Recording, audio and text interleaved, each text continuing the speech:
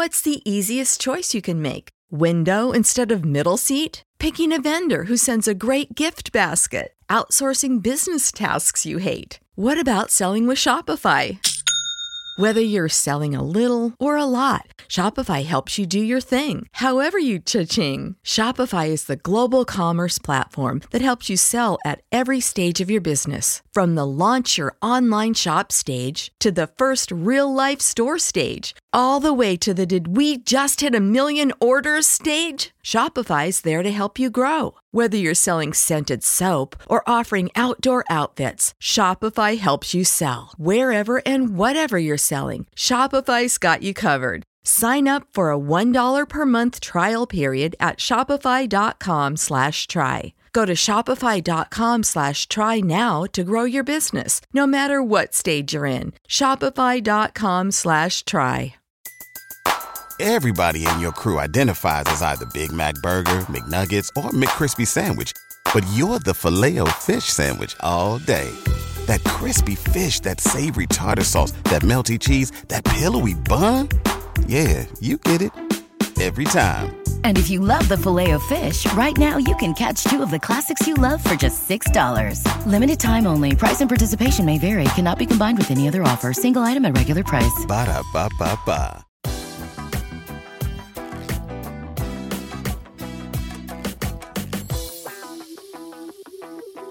Welcome to the 3 Down Nation podcast. I'm Justin Dunk, joined by John Hodge and JC Abbott. Today, we're discussing the Toronto Argonauts celebrating their Grey Cup victory with the Leafs, Raptors, and Drake. Ryan Dinwiddie giving Chad Kelly a vote of confidence. The Saskatchewan Roughriders adding local QB Mason Nias to their negotiations list. Current Ticats QB Dane Evans posting a video of moving trucks outside of his Hamilton home. And the Laval Rougeois winning their 11th Vanier Cup. But first. According to TSN's Farhan Lalji, the Blue Bombers have agreed to a 3-year contract extension with head coach Mike O'Shea. How big of a move is that for Winnipeg? Well, I don't think it can be understated when it comes to the importance of the dynasty that the Bombers have built, winning 2 Grey Cups, coming 1 point away from forcing overtime in the third. Mike O'Shea is the straw that stirs the drink in Winnipeg. Yes, Zach Collaros does great things under center. Yes, Brady Oliveira had a 1,000-yard season. Yes, Dalton Schoen led the league in receiving as a rookie. Yes, the O-line is solid. Yes, on defense, Willie J coming off the edge, commanding a bunch of attention. All that stuff. We all know about all that stuff. But Mike O'Shea, I think, is the primary reason why this team has been successful. I asked Kyle Walters point blank during Grey Cup week, trade for Zach, sign Adam Bighill, sign Willie J. You've made, shrewd moves as your time as the GM of this team. Is Mike O'Shea the best move you've ever made? Unequivocally, he said yes, absolutely. He said basically as soon as I got the job, I knew Mike was the guy I wanted to hire as my head coach, and he's been fantastic the whole way through. I will say we've had some fans reach out and accuse not just our publication, but the media in general of making too much of the story. I vehemently disagree. When you've got a future Hall of Fame head coach, mind you, can you get inducted into the Hall of Fame twice? O'Shea's already in the Hall of Fame as a player. But, he deserves to go in as a coach at this point. 2-time reigning coach of the year. He's tied for 14th all-time in most head coaching wins. He's going to move up that list in 2023.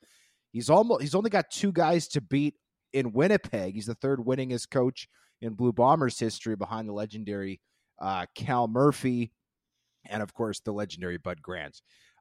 So anyways, this cannot be understated. The thing I'm curious about, boys, is the last 2 times O'Shea has agreed to contract extensions after his previous contract had expired in 2016 and 2019, general manager Kyle Walters had extensions announced at the same time. Walters is signed only through 2023. I'm curious to see if he will also ink another extension with the club heading in to the next season. Yeah, that's certainly a storyline to watch going forward with Walters.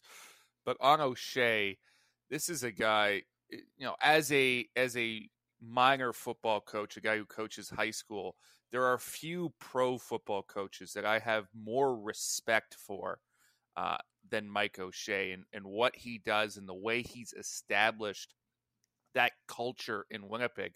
just watching him from afar, you want to play for that guy. You want to run through a wall for him. It's often said in hyperbole around coaches. I think for him, it's real. Sometimes he could be a little bit frustrating because he's not always on the media side as giving as maybe some other more personable head coaches. But that's what his players love about him. He is beloved in that locker room because of how he protects them, because of how he empowers them to be leaders, because of the way he trusts them. And that's a unique thing. And it's a unique thing for a team that's had success for a number of seasons. Oftentimes you'll see sort of a meteoric rise from a coach and they can get too big of a head or they try and implement too much. Mike O'Shea has really found the formula for success, which is his players, and he's stuck to it, and he's done it with incredible humility. My biggest takeaway from this past Grey Cup week came during the team arrivals. And I think this is a window into Mike O'Shea. We're sitting first of all, he comes off the tarmac and he's the first guy into the airplane hangar where all these interviews are happening. And like a dad, he immediately starts walking around checking out the airplane engines, which I thought was fantastic. But then as the other teams are doing their press conferences, one of the questions that was asked was earlier in the day when McLeod Bethel-Thompson showed up. Someone asked about his brief stint in training camp with the Winnipeg Blue Bombers before he ever became a Toronto Argo, and he spoke very highly of Mike O'Shea. So they asked some of the other Bombers players about it, and the question was framed in a way that was glowing towards Mike O'Shea. And I had a direct sight line to him across the media press conference, and I watched his face crinkle up with disgust as someone complimented him, and then he had to turn around and walk away because he simply couldn't handle those compliments sent in his direction. And I think that really indicates the personality of the man and why he's been so successful in Winnipeg.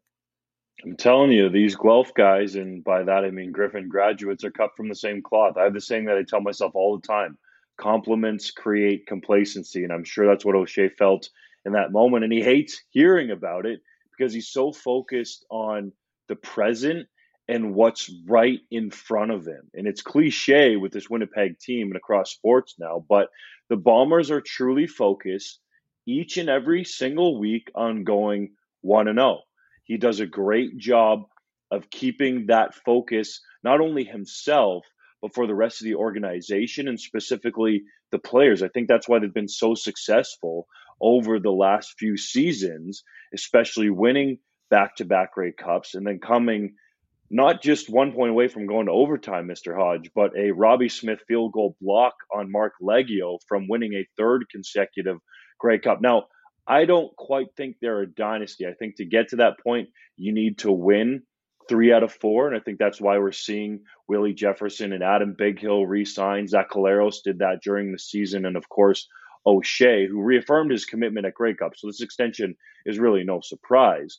But the critical aspect to me here is, does O'Shea get more power in the front office, being a 2-time reigning coach of the year? And there are some guys in that front office that I think he would like to have more of a say. So we'll see exactly what happens in this situation with O'Shea, and if any pieces move around or get more say in the front office. And something I think that we don't talk about enough is the fact that Winnipeg, and JC, you kind of touched on this, Winnipeg has gotten better every year that O'Shea has been there. He's now been there for 9 years, 8 seasons. It's pretty common in pro sports for a coach to come in and have an immediate impact, and then by year 3 or 4, the team is worse than when the coach got there. I'm not going to name any names, but if you look at some people who have been head coaches in this league, they have immediate success, and they can't sustain it whatsoever, either because the people around them grow to hate that person or because they are a one-trick pony who only knows how to do one thing. Mike O'Shea's record speaks for itself. He's in just had the 8th season with this team, and they won 15 games. They've gotten better every single year. They weren't very good year 1, year 2, but man, they have steadily improved, and obviously that hard work is paid off. By the way, Dunk, I disagree. I think they already are a dynasty, partly because, let's also face it, and we do have a lot of other pod to get to. I don't want to dwell on this point too long.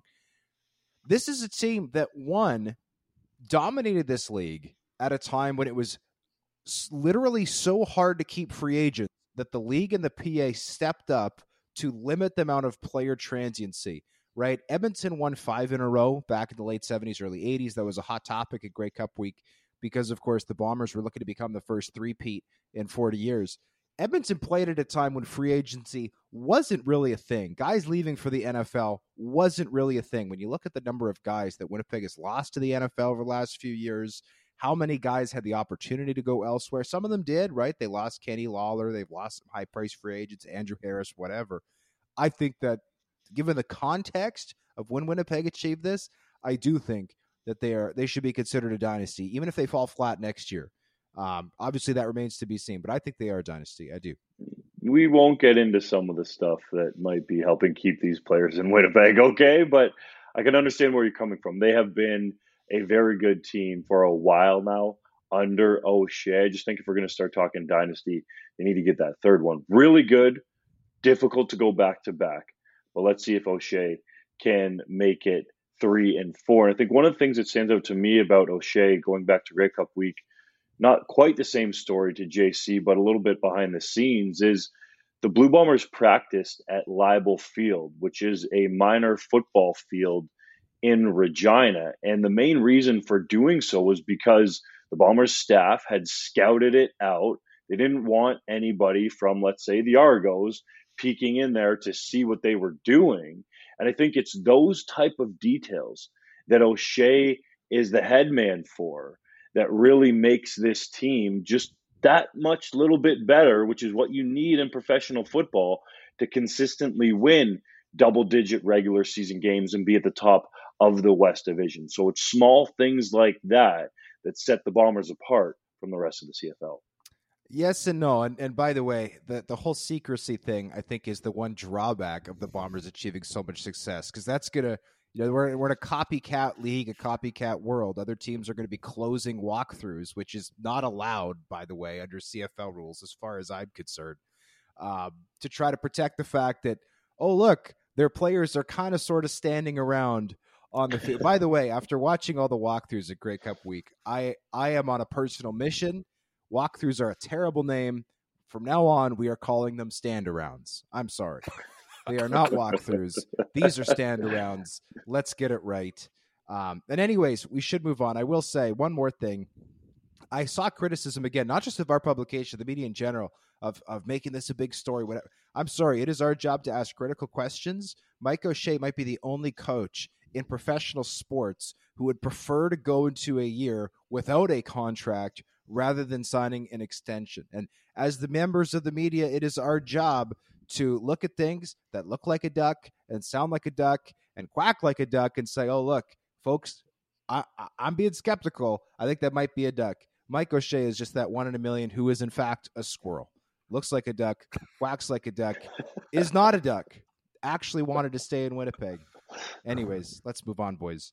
The Vanier Cup drew a TV audience of 158,000 on CBC, which was almost 5% increase from 2021. The Laval Rouge et Or defeated the Saskatchewan Huskies by a score of 30-24, thwarting a fourth quarter comeback attempt by the Canada West champions. Dunk, what were your takeaways from the game? Well, going into the game, there was some controversy, let's say, because a lot of people out west felt like Saskatchewan Huskies quarterback Mason Nyhus should have been the Heck Crichton Award winner. Meanwhile, it was Laval receiver Kevin Mattel, who had an outstanding year, 12 touchdowns in the regular season, 3 more in the Dunsmore Cup to help get the Rouge et Or ultimately to the Vanier Cup, who took home the most prestigious individual award in Canadian university football. So you look at the game overall, I felt like Nyhus played very well. I'm sure there's going to be some debate on this podcast about that. Mattel was the MVP of the game, 8 catches for 142 yards, and also threw a touchdown pass, which ended up being the game-winning TD. So I think Mattel showed that he is above Nyhus. I do understand there's an argument there for Nyhus, but Mattel is to use a cliche, even though I hate him, a man among boys. He is a different type of dude. He's got an attitude. He'll trash talk. He'll tell you how good he is, and then he'll go out on the field and more than back it up. So the week got started with this decision that could have been close, but I think the right call was made, because if we're going to give it, and I think this is how the award should be, to the best player each year in Canadian university football and not have it be a career award like we've seen in the past, then Mittal, for my money, was full value to win the Hec Crichton Award and also be the MVP of what was a spectacular display of Canadian university football. I completely agree with you, Dunk. These two players were the storyline, not just of this week and of this Vanier Cup game, but of the entire U Sports seasons, because of how well they played. And I don't think you could go wrong with either choice, but I was pleasantly surprised to see Kevin Mittal take home the Hec Crichton Trophy. I, like many other people, had simply assumed it was going to go to Mason Nyhus because he's a quarterback and because he has that fifth-year career achievement thing that going for him, which has often resulted in a Hec Crichton Trophy for guys who maybe haven't been as deserving as other candidates. But this time around, they got it right. And here's, for those dissenting voices in Saskatchewan, and I know there's a lot of them, here's my argument as to why you give the Hec Crichton to Kevin Mittal. If you're handing out an award for the most valuable player, based on the importance of the quarterback position, that is always going to go to the best quarterback, and that's Mason Nyhus. But just like in the CFL, the definition for the Hec Crichton Trophy is not most valuable like we see down in the States. It's most outstanding. And I think Kevin Mittal fits that definition because, well, Mason Nyhus had a season of excellence. He showed himself to be the best quarterback in the country, and quite frankly, I think he was robbed of first-team All-Canadian status, which is another thing entirely. But he wasn't so far above and beyond what we've seen before at the U Sports level that he separated himself from the historical list of quarterbacks. He was exceptional, but he was traditionally exceptional. Kevin Mittal is entirely different from players we've seen before. The numbers he was able to put up in terms of touchdowns were remarkable, and he did so on an offense that has traditionally not been that potent through the air. And Arnaud Desjardins had a very good season at quarterback for Laval. He was extremely accurate, but you look at the chunk of the yardage and the points that Kevin Mittal was able to put up. He was their entire offense for long stretches of the season. He dominated the RSEQ, and then he did the same thing on the national stage. So I'm sure Hodge will want to dive into the game itself a little bit more, but I think they got it right on the trophy end. Before Hodge gets into the game here, I think exactly what you said is bang on, JC. And I would argue that Mittal was the MVP, even if you look at that compared to Nyhus and his team. Yes, he's the quarterback for the Huskies, but you take Mittal away from that Laval offense, especially in the Vanier Cup, he really infused some energy into Laval that was lacking with that catch on the sideline over Charlie Ringland. He was covered, but Desjardins knows if he puts it anywhere in the area code of Mittal, he's going to go up and get it. He made an NFL, CFL style catch going up and over a defender, keeping a foot in bounds for that grab that was sensational to really get Laval going in that game, who had a slow start. And to the numbers, Arnaud Desjardins, great quarterback, very accurate, young in his second year, still developing, had a wonderful season. He threw 20 touchdown passes to lead U Sports. 12 of those went to Mittal. All 3 of his touchdown passes in the Dunsmore Cup went to Mittal. It was Mittal who threw a touchdown in the Vanier Cup, not Desjardins. Now, Desjardins maybe didn't have as many opportunities in the Vanier Cup as he had in other games to throw touchdowns, but just those sheer numbers show you that Mittal was the most outstanding player, was the most valuable player on any team in U Sports football. And I'm saying that as a guy that's usually a Canada West truther from doing all the games out there in that conference throughout the regular season and, of course, the Hardy Cup. I've seen Mason Nias develop. He is a wonderful quarterback. He has helped turn that Huskies offense into a pass-first offense during his time there when it used to be run-first with a bunch of great running backs going through there. Tyler Chow, and then Adam McArt. It was supposed to be Josh Iwanchina this year, but he got hurt early in the season. So a young guy in Riker Frank took over. But it didn't necessarily matter who was running the rock because Nias threw the ball so well to a group of young receivers. I wonder, and this is something that's going to be a total projection, but if you put Kevin Mattel and Mason Nias on the same team, let's say Nias played for Laval or Mattel played for Saskatchewan, what would their collective numbers be in that instance? To me, that would be the real separator. And I completely agree with you, JC. I thought Nias should have been the first team All-Canadian quarterback. All due respect to Desjardins, he should have taken the second team nod, but Nias should have been the first team All-Canadian. And imagine those two guys on the same field together. Maybe down the line, that'll happen in the pros. Just so our listeners know, 12 minutes after the segment started, Mason Nias threw for 2,773 yards in the regular season, along with 18 touchdowns and 3 interceptions. Kevin Mattel, 58 catches for 751 yards and 12 touchdowns. That means Mason Nias only threw for 6 more touchdowns than Mattel scored all season. I will also note that 8 of Nias' touchdown passes came against the Calgary Dinos this year, who were objectively terrible. So I'm not taking anything away from Nias. I agree he should have been All-Canadian.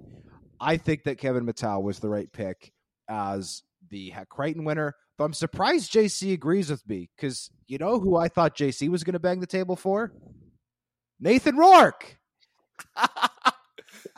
Most don't stand. Come on. I had to listen to you bang the table for Nathan Rourke for 2 months. I'm surprised you didn't want him to win this award as well. Doesn't matter that he didn't play News Sports, guys. He was so outstanding.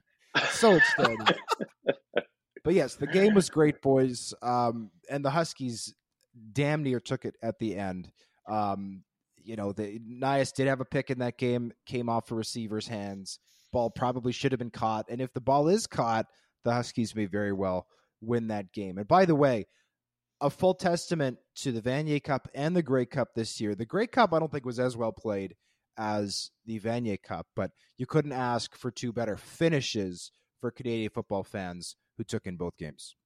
Yeah, this was a fantastic contest in the Vanier Cup from start to finish. Heck, everything you want from this game, momentum swings, both teams in it right until the very end. It was one of the best football games that I've had the pleasure of watching this season. And if you're the type of person who loves the CFL, but doesn't carve out a little time in the year to watch some U Sports football, go down to your local school, watch those guys play, or at least tune in for the Vanier Cup and the national semifinals, you really are missing out because there is some fantastic football being played by guys who are going to be stars at the professional level, and you can get it for dirt cheap. You can go down, you can probably pay $10 to get into your local stadium and watch this football. You tune in to the CBC and watch this broadcast. It's well worth your time because of the quality that is on display on the field. The quality is really high, and it's been rising for a number of years. And I can speak to the Canada West Conference particularly because I see so many of those games live. So even if you don't want to go out and pay your money to watch the game live, if you're in Manitoba, turn on Bell MTS. If you're in Saskatchewan, turn on SaskTel. If you're in Alberta or BC, turn on TELUS and watch these Canada West football games. It's a wonderful production that Bamboo Shoots puts on largely through SaskTel. They follow the Rams and the Huskies around most of the time. And these athletes out there are so competitive and really week to week, even though Calgary, as Hodge noted, had an off season, there were still some competitive games there with teams at the top of the conference. You don't know who's going to win week to week. It's not like when Western lines up against York and Western's going to literally run them out of the building. The Canada West Conference, I think, is the most competitive top to bottom. Surely the OUA, that top tier there, can be competitive from year to year, but you look at the Yates Cup this year and the Mustangs ran over the Queens Gales, who had only had one loss on the season, and that was against Western. Usually in Quebec, it comes down to a battle between Laval and Montreal. And we should give some credit to the Atlantic University Sport Conference, because I feel like the last number of seasons, a lot of people throw some shade their way, and the St. FX X-Men. A lot of people? You mean you, Dunk? Well, yes, I didn't want to necessarily name myself, but fair, you outed me. Come on. You can't play coy like that. You wear it. I believe what you said earlier this season is that no AUS team should ever be considered for the top 10 ever. I believe that was your quote. Well, this year. And the St. FX X-Men proved me wrong. They battled Saskatchewan.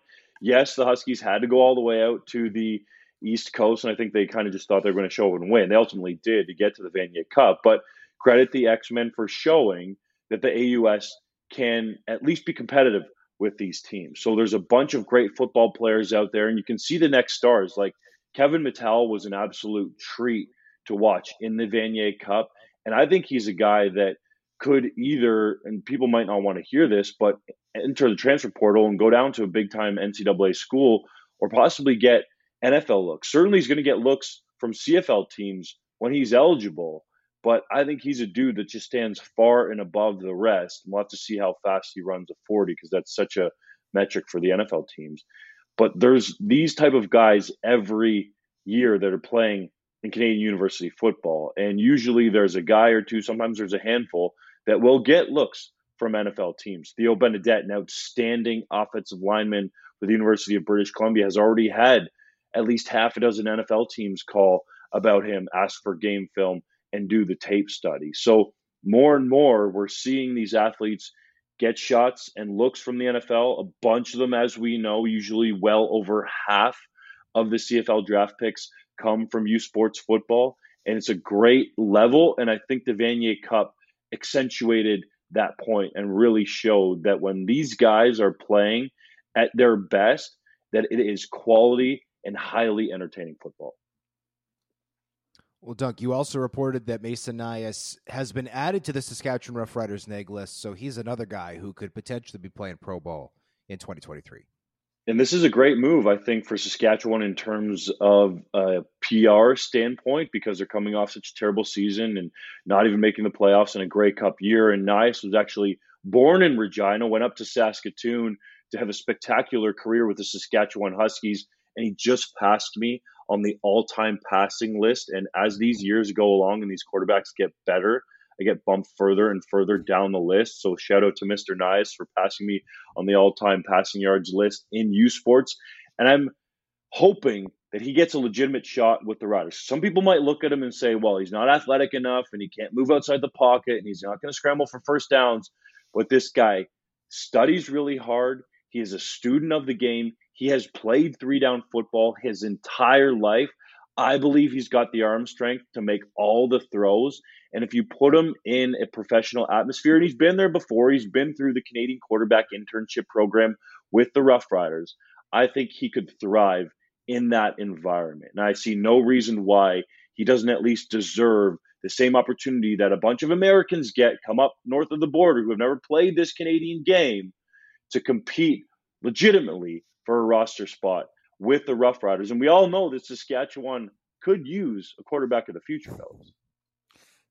They certainly could. And let's not get carried away. Mason Nias is not going to jump in and immediately be the starting quarterback for your Saskatchewan Roughriders. But to your point, Justin, this is one of many guys, I think, that have come through the U Sports ranks in recent years who have all the tools to be a guy on a CFL roster, to compete for a spot, maybe not as your starter, but as your third stringer, as your second stringer, a guy who's just as talented as many of the people who get brought into training camp from south of the border and stick around on a practice roster and never become anything. Mason Nyhus has taken tremendous strides as a passer the last 2 years. I was lukewarm on him coming into the draft in 2021. It should be noted he's on the Riders' neg list because he went undrafted last season. No CFL team wanted to take a shot on him. But I think everyone sort of missed a little bit on their evaluation, including myself, because with an increased role this season, he showed incredible poise and decision-making and accuracy as a quarterback in that tough Canada West Conference. Now, I didn't think the Vanier Cup was necessarily the best game he's ever played. I know you're going to disagree with me there, Dunk, but he certainly has the tools going forward to be successful, to be a guy who can come in and not embarrass himself at the CFL level, who can pinch hit for you if you need him to. And I hope this is a trend that we see more of, because teams sort of took notice of Canadian quarterback talent this past year, with my boy Nathan Rourke having so much success and Trey Ford becoming the first quarterback since 1980 to get drafted in the first round, and then coming in and becoming the first U Sports quarterback to start and win a CFL regular season game since 1985. So now there's precedent for it, and I think teams are looking around at a depleted talent pool. They're struggling to find quarterbacks who are up to that level, and they may start looking to U Sports more and more as that level of competition rises, and they realize, well, maybe there is an advantage to having a guy who can play our game, our 3-down game, and make those reads at a high level already and bring him on to the back end of our roster. Hodge, I thought you were going to have a point here about Mr. Nyhus and Canadian quarterbacks, man. Don't we all love Canadian quarterbacks? No, we've been talking about U Sports for 20 minutes. Let's move on. We just talked about a CFL connection for U Sports. The Rough Riders. Oh, fair enough. All right. QB Dane Evans posted on Instagram moving trucks at his home in Hamilton. Do you think that's a sign he's played his last game as a member of the Ticats? I'm not sure the Instagram video has anything to do with it. I think maybe the acquisition of Bo Levi Mitchell has something to do with it. I mean, look, like we know that his wife is from Oklahoma. He played his college football at Tulsa. We know that he and his young family, they have a child now, live in Hamilton full time, or at least did. And the size of the moving trucks would indicate that this was not a weekend trip to mom and dad's place to go visit grandma and grandpa. We don't know anything beyond that. Dane Evans, to my understanding, has turned down interviews since the Bo Levi Mitchell trade was made. So this is mostly speculatory, but I mean, I said it on the podcast last week. I think he's played his last game as a member of the Hamilton Tiger Cats, because regardless of whether or not the Ticats are able to sign Bo Levi Mitchell to an extension, it's worth noting he's still slated to become a free agent in February. Dane Evans is supposed to make a boatload of money this year, over $450,000. It's a raise from what he made. Pardon me, when I say this year, I mean 2023. It's a raise from what he made this past season in 2022.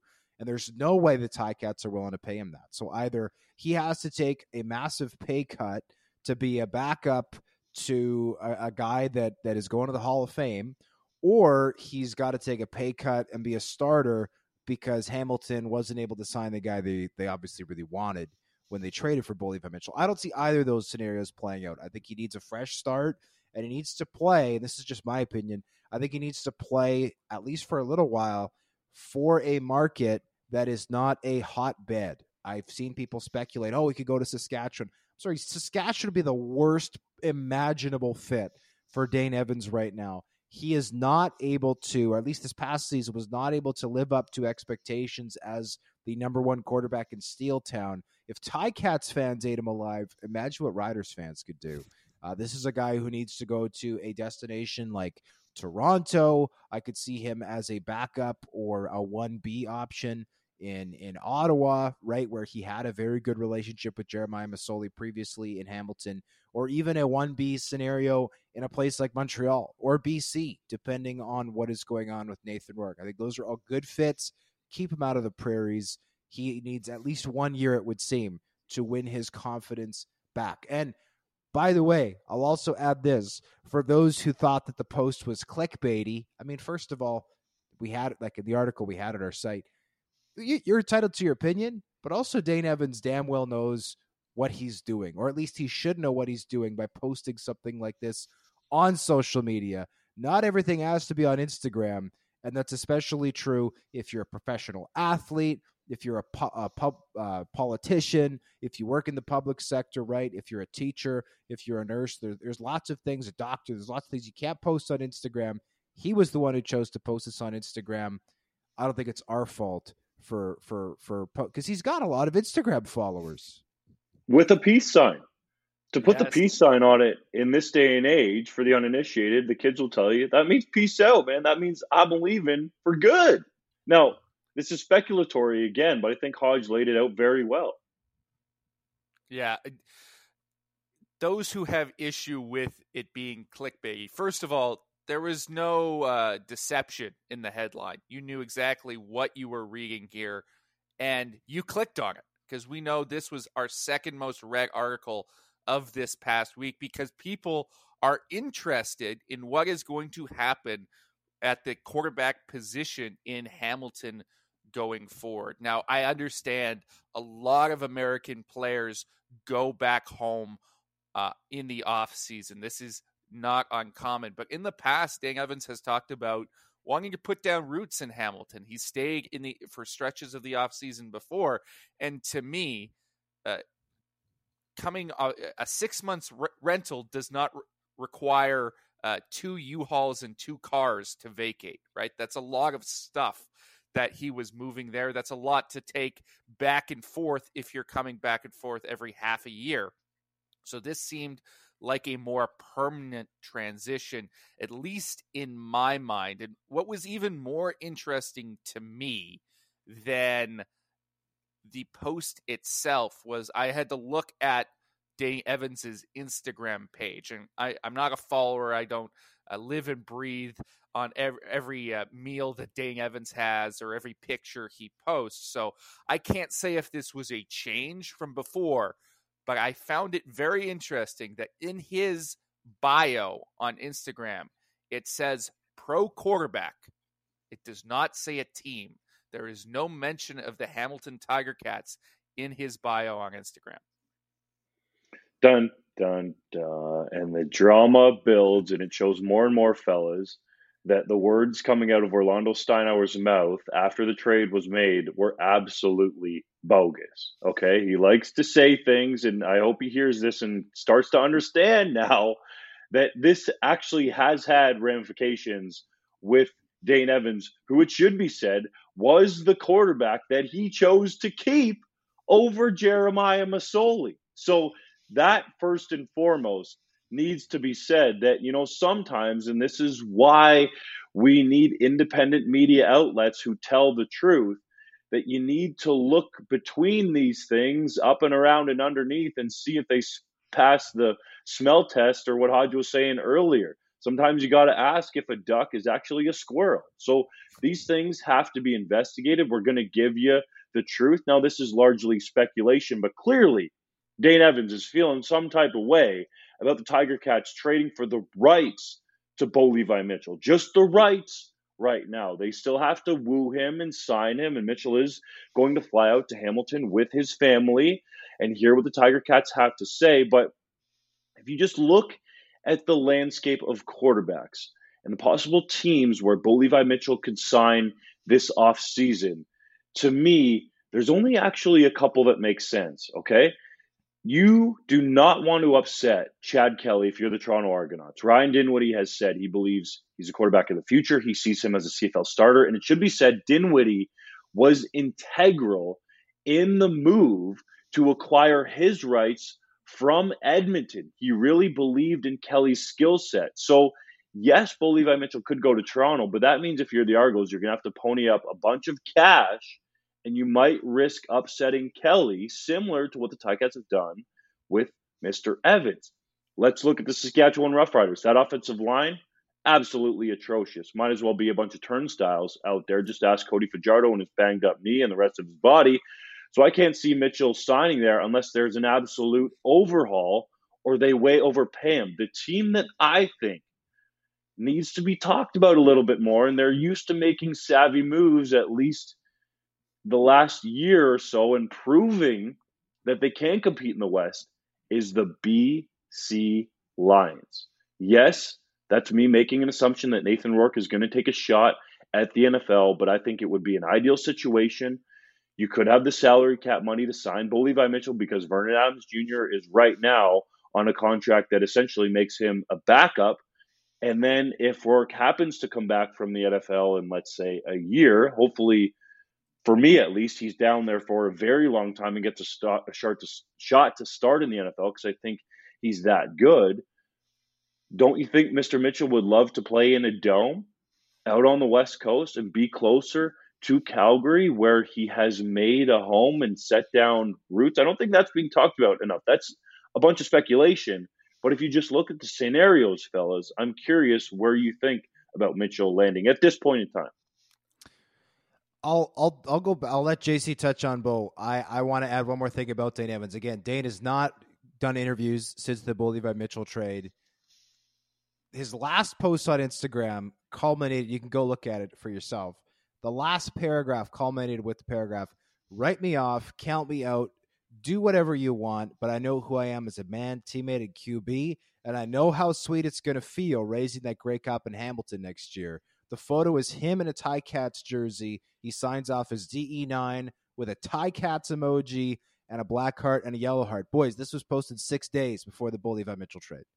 So Dane has not taken control of his own narrative and spoken to the trade, and that is his right. But when you don't speak to it, you open the door for speculation. So that's why we are going to be discussing that today. So anyways, that's my point. And by the way, I don't know what his Twitter or his Instagram bio said before, but currently his photo on his Instagram bio is not him in a Ticats jersey. It's him wearing a white t-shirt. So obviously he is, I would assume, has moved some Ticats stuff from his Instagram account, and I'm looking very much forward to hearing his feelings when he wants to go on the record regarding the trade and his next steps as a quarterback. Because 3 weeks ago, he looked all in on Hamilton. I would assume that's not the case anymore. Yeah, just before we move on, because I know Hodge is looking at his watch anxiously. To your point, Dunk, I think Bo Levi Mitchell ending up in BC would be a fantastic fit. And quite frankly, I would pound the table for that move. I look at how he looked at the end of that West semifinal, throwing in that dome at BC Place with some velocity. I think it's a perfect scenario for him. Everyone knows I'm not necessarily a believer in Vernon Adams Jr., so I would like some competition in there, and I think Bo Levi Mitchell out in Vancouver would be a great fit for him. By the way, stats that feel wrong but are correct. Dane Evans, quarterback rating in 2022, 90.2. Bo Levi Mitchell, quarterback rating in 2022, 87.2. Dane Evans, 3 points better, had a longer average attempt, had more yards per game. His completion percentage was 5 points higher, threw for 7 more touchdowns. The issue is he threw for 10 more picks. But all I'm saying is Dane Evans, QB rating, better than Bo Levi Mitchell's in 2022, which is wild. Those numbers don't make sense to me when you consider that he threw for 10 more picks. They also don't take into account the fumble issues that Evans had. And the bigger issue to me is they don't take into account Bo Levi Mitchell being a 2-time CFL MLP and Bo Levi Mitchell being a 2-time Grey Cup champion. What's that? I said it's called a quarterback rating, not a fumble rating, but I get where you're coming from. It should all go into play. I just think that it's an interesting metric sometimes, but it doesn't tell the entire story. But this is something we're obviously going to monitor on the site on 3downnation.com. And to the points that you guys made earlier about clickbait, everything on the internet these days is designed to try to get you to click on it. I don't care if it's an ad, a story, a video, or anything else, that's what the internet is there for. Okay. So you make that decision on your own.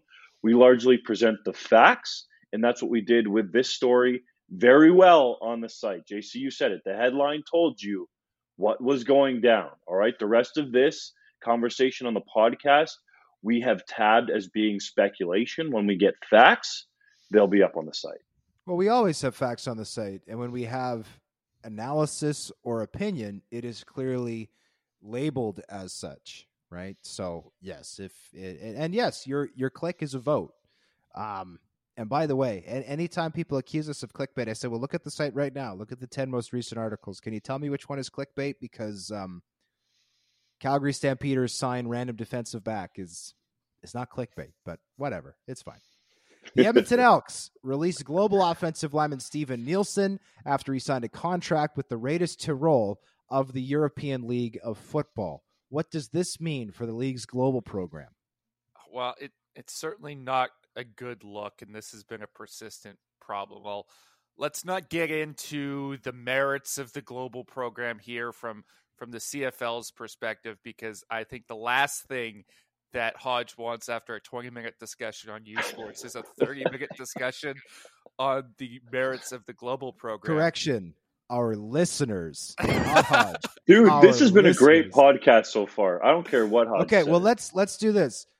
Anybody listening who wants to give feedback, tweet at Justin and myself and tell us if you want more 20-minute discussions about U Sports or if you want less 20-minute conversations. But it was warranted. We're talking about a player who had an all-time great season in Kevin Mattel, Mason Nyes, who was added to the negotiation list for the Saskatchewan Roughriders, and an outstanding game. We don't do it all the time, but this pod has been straight fire, boys. Keep it going. Well, people can let the kid from Austria.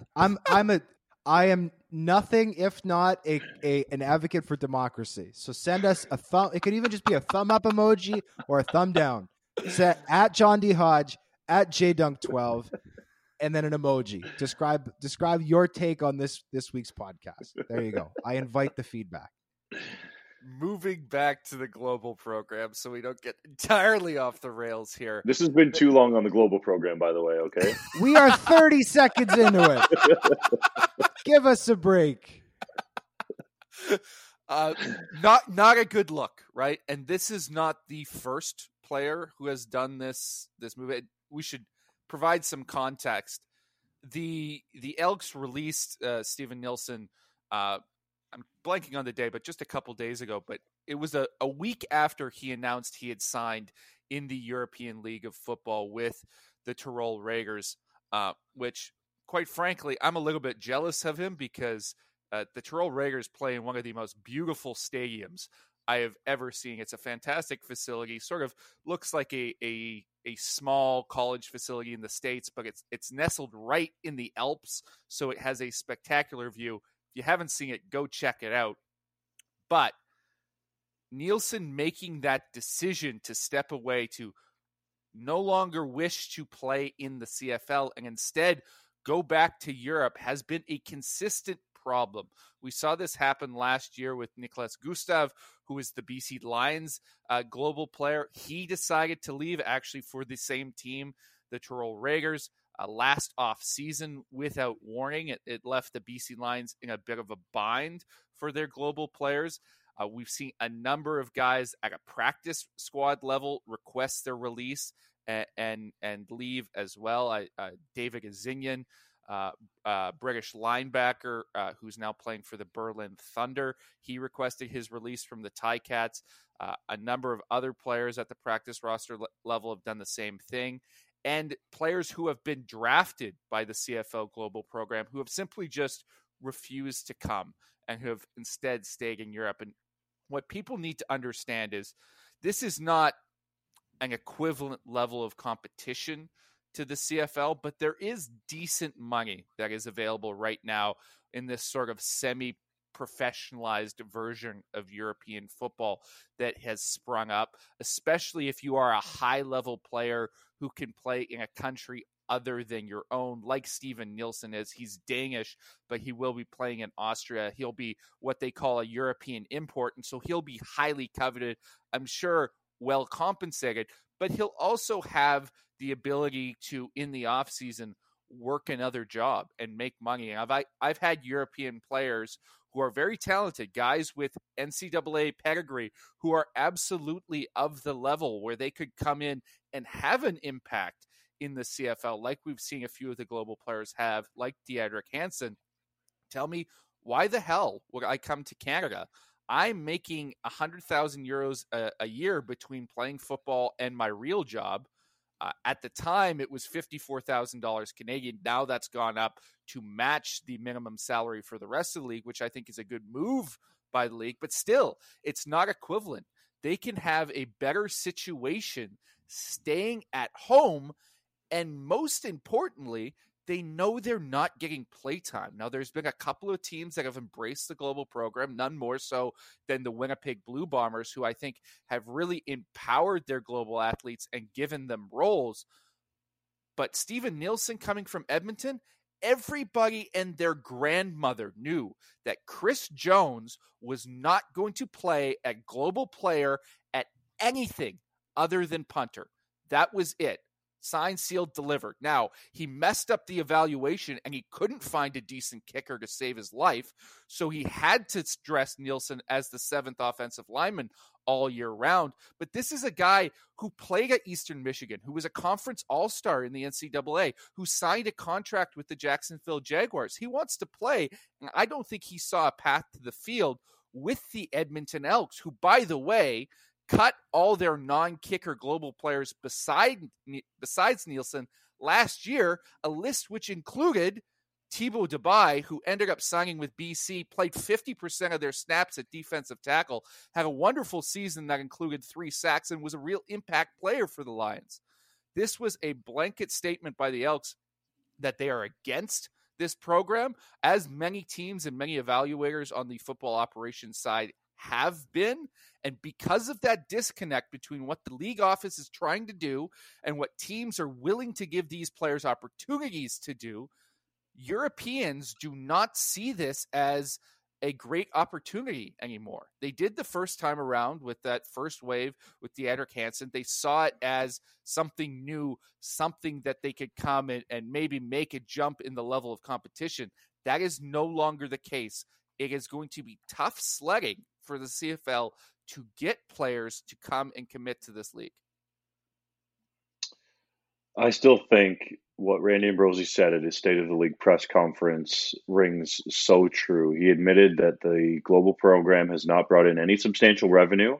And I believe the CFL, against all of JC's passion here, needs to focus on its homegrown talent and investing that money domestically to growing the games and grassroots programs and getting more fans into the stands. So there is a disconnect there, JC, I will admit. I'm not saying that these global players are not talented enough to play in the CFL, but I was always of the mind that they should earn it just like the Americans do that come up to our country. I don't think there should be this pathway laid out. And because there has been this shift to the global program and so many people are going with kickers and punters, that has essentially made the Canadian kicker and punter extinct, all but extinct. I mean, there's some of them, but that has gone away. So what does that do to the kickers and punters that are doing it here in Canada? I just think on so many levels, this program, nothing to do with the athletes, but the way that the CFL has gone about it has been an absolute failure. It's been a waste of money.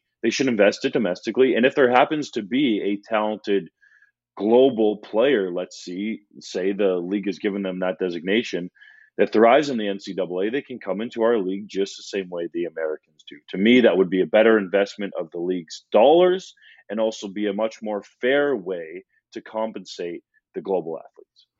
And let's also mention this. Nielsen was a UDFA signing of the Jacksonville Jaguars coming out of Eastern Michigan. He was the number 2 overall pick in the 2021 CFL Global Draft. Like, if anybody was going to come in at a non-kicker position, and mind you, offensive tackle is hardly sexier than kicker, but if anybody was going to come in and make an impact, it was Steven Nielsen. And he was under contract for 2023. He basically threw the keys on the table and said, I'm done sitting on the bench and wasting the best years of my career on a bad team making the equivalent of 50,000 euros a year. I can make more money and actually play in my home country. I'm gone. And if that isn't an indictment of this whole program, I don't know what is. I had a league source tell me during Grey Cup week that there are going to be less globals at this year's combine than there have been in the past. As far as I'm concerned, that number should be 0 because this program should not exist. If we want to have global players, fantastic. I'm all for growing the game. I'm all for having these guys. And by the way, we talk about them as being global. A lot of them play high school football and college football in the United States. At that point, they may as well be American. The fact that they're originally from another country is somewhat irrelevant.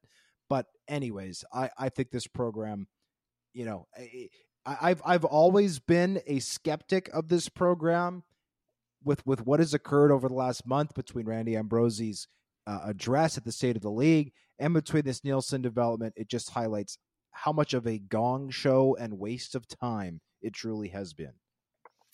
And everyone knows that I'm one of the firmest proponents left out there of the global program, just from the standpoint that I like the growth of the game, and I believe affirmative action, in a sense, is built into what the CFL is. You look at the Canadian ratio, and that is so important to me and what it means for this country and this league. And quite frankly, I'm an advocate for extending that slightly, just with a couple of spots for international athletes, because I think it's good for the game and it's just damn cool. From a personal standpoint, I like it. But there is not going to be revenue here, right? Everything that you guys have said has been correct, other than the fact, Dunk, you bemoan the amount of money spent on the global program. I think that was true 2 years ago. There's no longer any meaningful cash being spent here other than to fly players in for the combine. The CFL, in many ways, has disconnected from this program and is doing it in a half-assed manner, so it cannot be effective, and the players see this. So it's difficult for me, even as an advocate for this program, to A, defend it right now, and B, see a path forward for it in the future, given that it seems like those within the CFL are not truly committed to it. The football operations people still do not want it and will not embrace it. And now the players that they are actively trying to attract do not really see it as a viable path forward for them. That's really unfortunate. I think it's been a failure on all fronts from all parties, and that makes me incredibly sad as someone who wants to see people from diverse backgrounds have success in our league. 2 quick things to that. One, JC, I think you have to be the biggest proponent of this movement because you are the only person who is left as a proponent of this program. And secondly, you say the league has no expenses except for flying guys into the combine.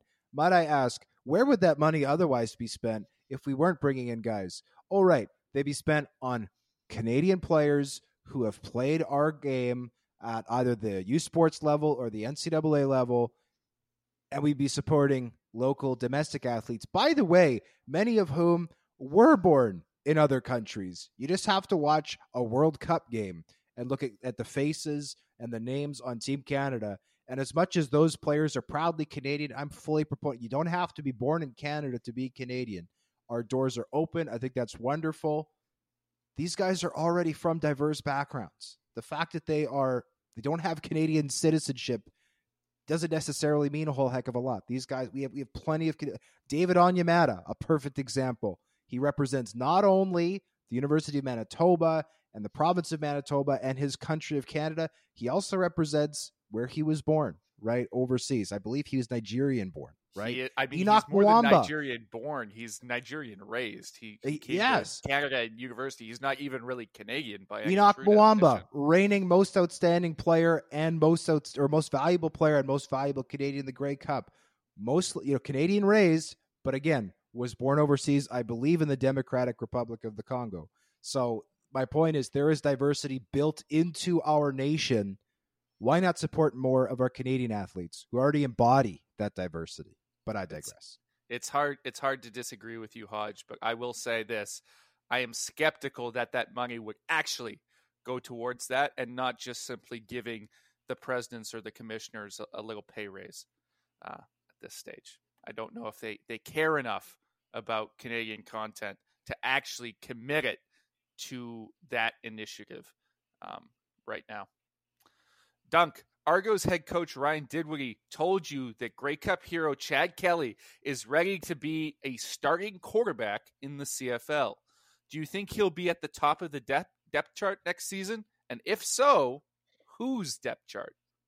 If it's going to be a depth chart, it's got to be Toronto. Dinwiddie clearly loves this guy, and Chad Kelly continues to say after his fourth quarter Grey Cup performance that the price has gone up. Now, he actually does have a pretty solid contract for an American quarterback going into his second year in the CFL. I believe he can make, what is it, fellas? Well over $200,000. That's if he hits all of the incentives. But even if he just plays a bunch of games and starts a bunch of games for Toronto, he can make over $200K next year. So I don't understand exactly what Chad Kelly is thinking. Maybe he's thinking that he's going to make like millions of dollars like the guys do down in the NFL, or like his Uncle Jim. Does anyone understand what Chad Kelly's thinking at any point in his life? I don't know if there's an ability to track that. Sorry. No, well, we understand what he's thinking when he's partying on the stage. But other than that, I think he needs to understand the CFL salary cap and what quarterbacks make up here a little better. But it's fine. Honestly, this guy is a charismatic personality.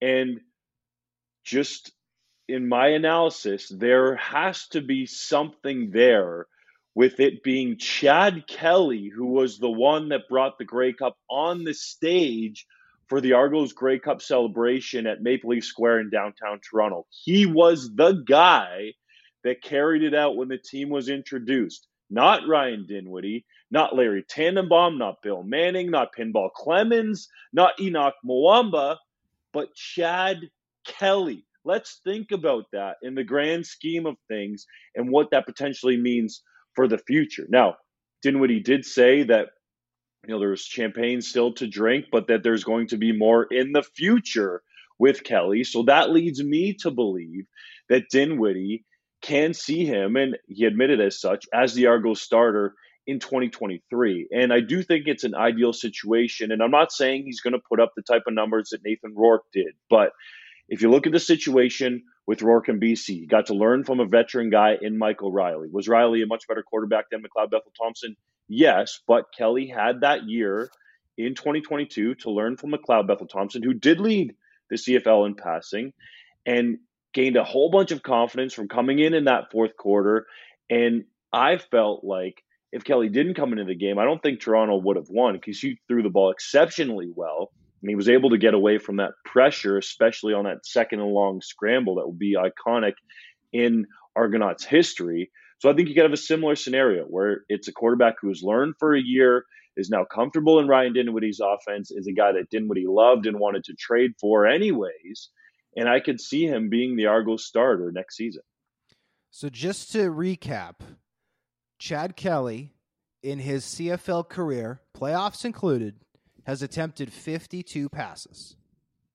So as much as, yes, Ryan Dinwiddie says that Chad Kelly could be a starter in this league, which, by the way, I'm not sure how else he could have answered that question, right? It's not like he's going to say, oh, no, Chad's not ready. He's got to sit for a while longer. I am just saying, and I do like Chad Kelly. I talked to him several times during Grey Cup week. I was impressed with him, and I agree with you, Dunk. I don't think Toronto wins that game if Chad Kelly does not come into it late. That 20-yard scramble that he had to convert on second 15, I think is going to be one of the most iconic plays, not only just of this past Grey Cup, but probably of the last number of Grey Cups. That's going to stand out as an iconic moment, an iconic play that really helped secure that game for the Argonauts as they completed their fourth quarter comeback. All I'm saying is I think we're expecting a whole heck of a lot. And we talked about Dane Evans earlier this show. We've talked about Cody Fajardo. Do you want to talk about Jonathan Jennings? You want to talk about James Franklin? Like, we are so quick as members of the media, our publication is not the only one who does it, to fawn over the next big thing. And so often the next big thing does not happen, right? It does not become the next big thing. Bo Levi Mitchell was probably the last quarterback in this league to be the quote-unquote next big thing and hit. And the last time I checked, that was 10 years ago, boys. He's been in this league since 2012. So do I think Chad Kelly could start for Toronto next year? Yes. However, I think they need to have a good 1B option, i.e. Dane Evans or a player of that ilk to kind of be Schultz. there. It could be Matthew Schultz. He'd be another very good option, and a guy who plays somewhat of a similar style to Chad Kelly, right? A bit of a similar stature even. So I think this could be the answer for Toronto, but I also think it's important to maybe just pump the brakes a tiny little bit. Yes, he has NFL pedigree. He played at a major American college, but this guy has thrown 52 career passes in the CFL. Maybe we need to keep that in mind just a little bit. That's more than JC's boy Nathan Rourke threw going into 2022. Let's just put that out there. But if every quarterback who came up through the system was Nathan Rourke, we would have a very different CFL. I'll let JC go, and then I'll provide my take on that. But here's the thing, right? Not every quarterback is going to hit. But if I think one of the biggest differences right now, and we bemoan somewhat erroneously, but also correctly in a way, how the quarterback play in the CFL is maybe not as good as we nostalgically remember it. And that's not entirely true, but I think it's correct that right now the gap between NFL quarterbacking and CFL quarterbacking has never been wider. And I think what the NFL has figured out is that if you don't have the guy, you go and find the guy. And it's okay to swing and miss on the way to finding the guy, because if you miss, you know what you do? You just swing at another guy, and you keep doing that until you find the one who can be a top tier. To me, in the CFL, it has to be a top 3 quarterback in the league, somebody who can elevate your level of talent and take you to the next level. Do we know for sure that Chad Kelly is going to be that guy for the Toronto Argonauts? No, we don't. You can never be certain of that. But we know that he has the tools, right? From a physical skills standpoint, there may be no more physically talented quarterback in the CFL right now. Now, whether he's got it between the ears or maybe he's too much of a risk taker, that could all blow up, right? That is not the only thing that's important as a quarterback.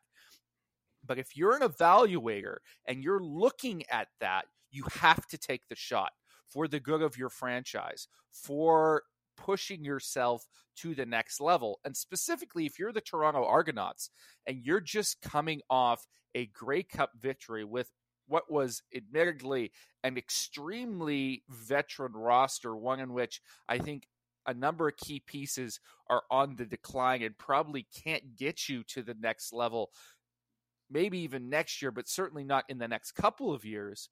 Well, what's the risk, right? You've got the goodwill stored away. Now is the time to take your shot on the guy you think can be the next one.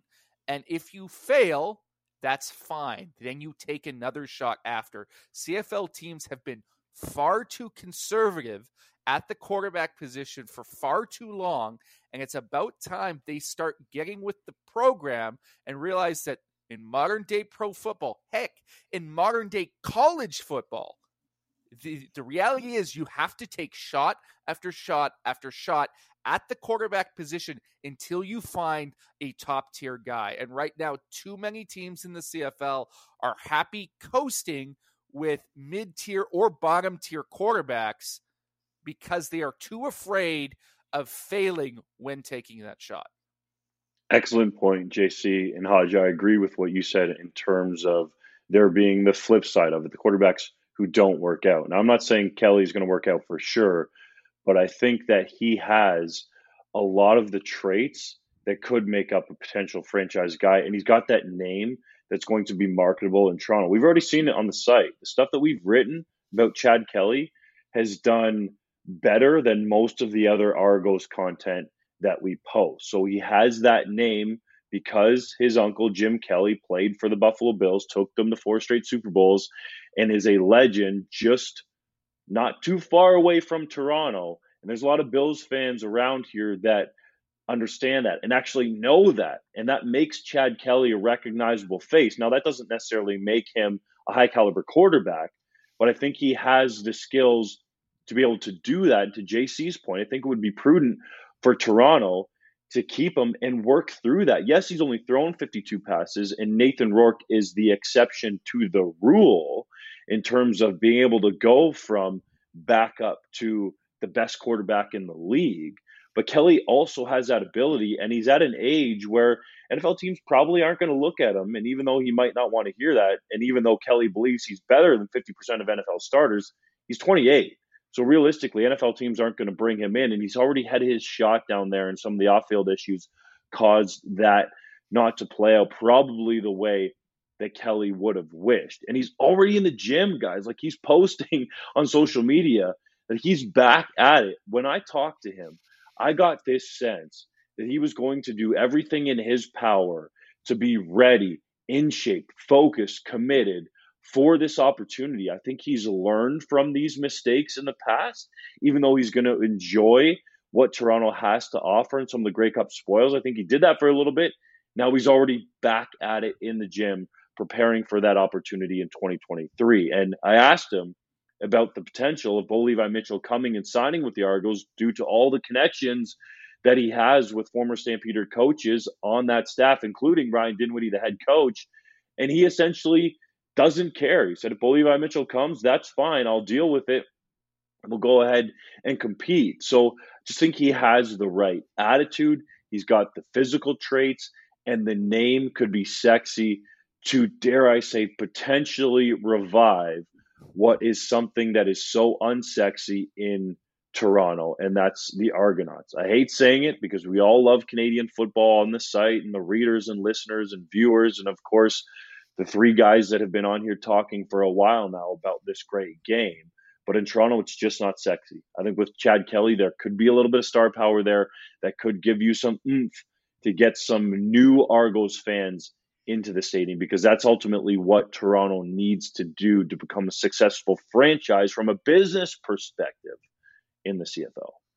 Two quick things. One, I think McLeod Bethel-Thompson, if he is done, and there is speculation that he could retire. And by the way, I do think that the Argos, if the choice is McLeod or Kelly, I think it's wise to roll with Kelly. I will say, and I'm planning to write an article about this, I think McLeod could be the least appreciated quarterback in CFL history. This is a guy who's led the league in passing. He's led the league in passing touchdowns, and he's won a Grey Cup as a starter. And everybody seems to think that he stinks. Like, I can't think of another quarterback in CFL history with that resume and a lack of reputation coinciding with that. The other thing I will say, I forgot to mention the previous segment, 3 Down Nation did reach out to Steven Nielsen for an interview. He has not replied to that request.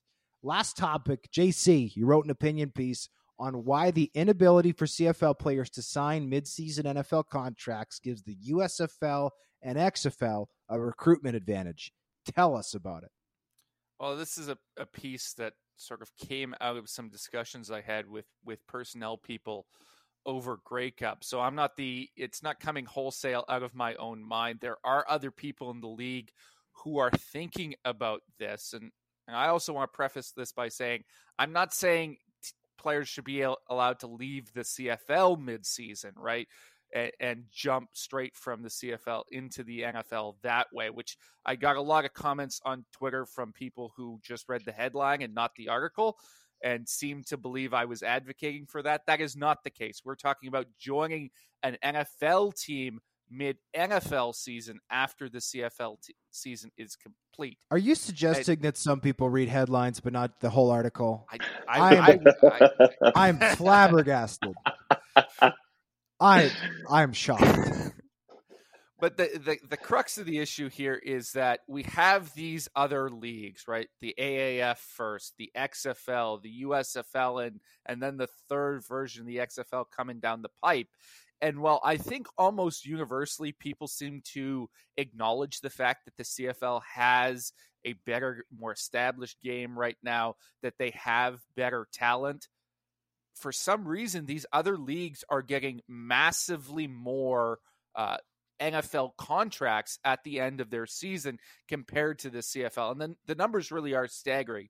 Just to use the latest example, last season, 11 CFL players signed NFL contracts. In that 11, I'm also including Winnipeg's practice squad British linebacker, who is now with the Jacksonville Jaguars as part of the NFL's version of the global program. So he doesn't really count, but he is included in that 11. The USFL signed 51 players to the NFL.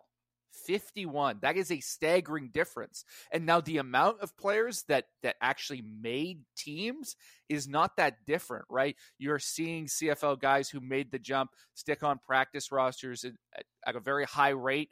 And D. Alford has established himself as a legitimate player with the Atlanta Falcons, our CFL All-Star from the Winnipeg Blue Bombers at cornerback last year. From the USFL group, just one player out of those 51 made an NFL active roster, and they had 13 make a practice squad. So the bulk of those players are getting cut. But how you account for this disparity between the amount of players signed from this lesser league versus the CFL. And the reality is a big part of it is timing, right? These spring leagues, they come straight out of their season and players are allowed to jump right from that league into an NFL training camp. And NFL teams covet them because they're in shape. They need a camp body at a certain position. And rather than grabbing a guy who they're not sure whether they're going to be able to compete, they'll get a guy who's in shape, who's maybe off the scrap heap, that they know that is not going to make a roster necessarily. And they'll give them a shot to compete because they know they won't embarrass themselves. There's no equivalent for that in the CFL right now because you cannot sign in season with the NFL. All these guys who are doing workouts right now to sign in the NFL will have to sign futures contracts, and they will not be able to play for 8 months until training camp next year.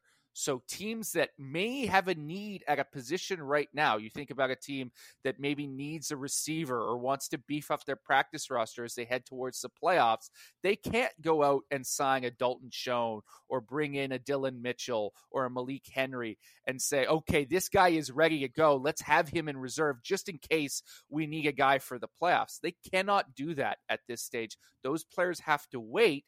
And so there is no incentive for NFL teams to bring in sort of the next tier of talent from the CFL. And we see this impact. And the last thing I'll say before I'll move on, where I think this would really help the league is on NFL cutdown. Because I can remember when I first started following the CFL extremely closely, NFL Cutdown Day at the end of NFL training camp was viewed as a marquee day on the CFL calendar, right? You'd have that day, and all of a sudden, all these players would become available to you. You could bring them up. You could change the face of your team if you needed to. You could have this influx of talent, expand your practice roster, and really get some very, very good players on that date or just slightly afterward. That is not the case anymore, right? NFL practice rosters have expanded, which has hurt that process as well. But more often, these players are waiting to play in one of these spring leagues for a variety of reasons, right? Also staying close to home and things like that, but also because they know they're sending more players to the NFL because they can jump right from there into the NFL. And if they come to Canada, it's a little bit dicier. Imagine what impact it would have on recruiting if you could say you're an NFL cutdown player. Sorry, you didn't make it. Come up here, play 10 games with us, right? And then you can join an NFL team on the practice roster by the end of the season, right? You can go back to the league afterwards. Now, we still have you under contract. You're going to come back to us next year if they cut you. But here's an opportunity for you to get some game tape and then jump right back to the NFL before the USFL season even starts. I think it would be a tremendous way to cut off the USFL and XFL talent drain that is already happening as only going to get worse. And the league needs to explore a way to make that possible. Well said, JC. Let's keep it moving and get to Hodges' heritage moment. On this day in 2016, the Calgary Stampeders defeated the Hamilton Tiger Cats by a score of 20-16 to capture the 102nd Grey Cup. The Stamps generated an early 17-0 lead on a pair of Drew Tate touchdown runs and led the game 27 in the fourth quarter. The Ticats got 3 late field goals from Justin Medlock before Brandon Banks scored a touchdown on a 90-yard punt return in the final minute of the game. The return was called back when Taylor Reed was penalized for an illegal block, foiling Hamilton's comeback attempt. Andy Fantuz was named the game's most valuable Canadian in a losing effort, recording 6 receptions for 81 yards. Boys, the thing I thought while writing this today, Brandon Banks, 6 years later, finally got his Grey Cup title just a couple weeks ago in Regina. But not with the Hamilton Tiger Cats, and you've just created a painful moment for Ticats fans to relive yet again. So I'm sure they'll thank you for that. It's a painful moment for everyone. This is a Grey Cup I was actually in attendance for. I had no rooting interest in either team. I was there with my high school football team at BC Place, and we all left that stadium feeling sick to our stomachs because you had this incredible moment that was taken away by penalty. I've never had an experience quite like that watching a football game, and I hope I never do again because I want big plays to stand. Right, quick correction. 2014, 102nd Grey Cup is correct. This was 2014, 8 years ago. I thought that sounded wrong. 2014. My apologies, not 2016. The 3-minute drill, baby. Hodge, you reported the Toronto Argonauts pending free agent list. Who is the most important player for them to re-sign? There are big names on the list, but to me the most important one is Wynton McManus, who was absolutely sensational when he was healthy this year at weak side linebacker. The Argonauts celebrated their Grey Cup win at the Scotiabank Center with the Toronto Raptors and Drake. Have you ever celebrated anything with Drake, JC? I have not had that pleasure, no. I don't think I'm cool enough to be in Drake's presence. Argos head coach Ryan Dinwiddie revealed that he turned down a job with the Tampa Bay Buccaneers before ever becoming Toronto's head coach. Do you think that was the right decision, Dunk? It seems to have played out that way from a CFL perspective now that he's a Grey Cup champion head coach, but we know the upside in the NFL in terms of the money that he could have made if he became an NFL head coach would have been much more lucrative, but we'll never know. I mean, he could still jump to the NFL at some point, and maybe there's going to be some teams to take notice after this Grey Cup victory, but I think that decision in and of itself was smart because it was quality control. It does get you in the door, but I think you could jump to a bigger position now if you're Dinwiddie, having been a CFL championship head coach. The Blue Bombers have re-signed a number of key veterans, including Patrick Neufeld, Willie Jefferson, and Adam Bighill. Which of those signings do you think is the most impactful, Mr. Hodge?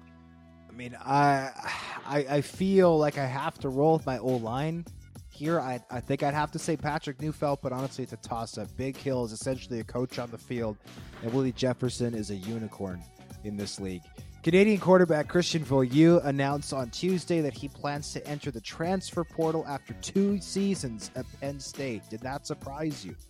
It does not surprise me at all. This is the way of the world in college football now. Unfortunately for Beaulieu, very highly recruited, but he has a guy in Sean Clifford who stuck around for an extra year in front of him, and then a 5-star recruit who came in just after him, who has leapfrogged him on the depth chart. It's good for him to move on, find a place where he can play as a very highly recruited player himself, and hopefully get an NFL shot down the line because he has that level of talent coming out of Ottawa. Ucambre Williams shared images on social media of a retirement party this week. If the Ottawa Redblacks left tackle has played his last CFL game, how will you remember his tenure in the league? A versatile offensive lineman who probably could have played longer and, of course, won a Grey Cup championship with the Calgary Stampeders, I believe it was, in 2018. So if he is done, we wish Ucambre all the best in retirement. We thank you, as always, for listening to the 3 Down Nation podcast. We will be taking some time off in December, but we will be back next week for another episode of the show. Everybody in your crew identifies as either Big Mac Burger, McNuggets, or McCrispy Sandwich. But you're the Filet-O-Fish Sandwich all day. That crispy fish, that savory tartar sauce, that melty cheese, that pillowy bun. Yeah, you get it. Every time. And if you love the Filet-O-Fish, right now you can catch 2 of the classics you love for just $6. Limited time only. Price and participation may vary. Cannot be combined with any other offer. Single item at regular price. Ba-da-ba-ba-ba.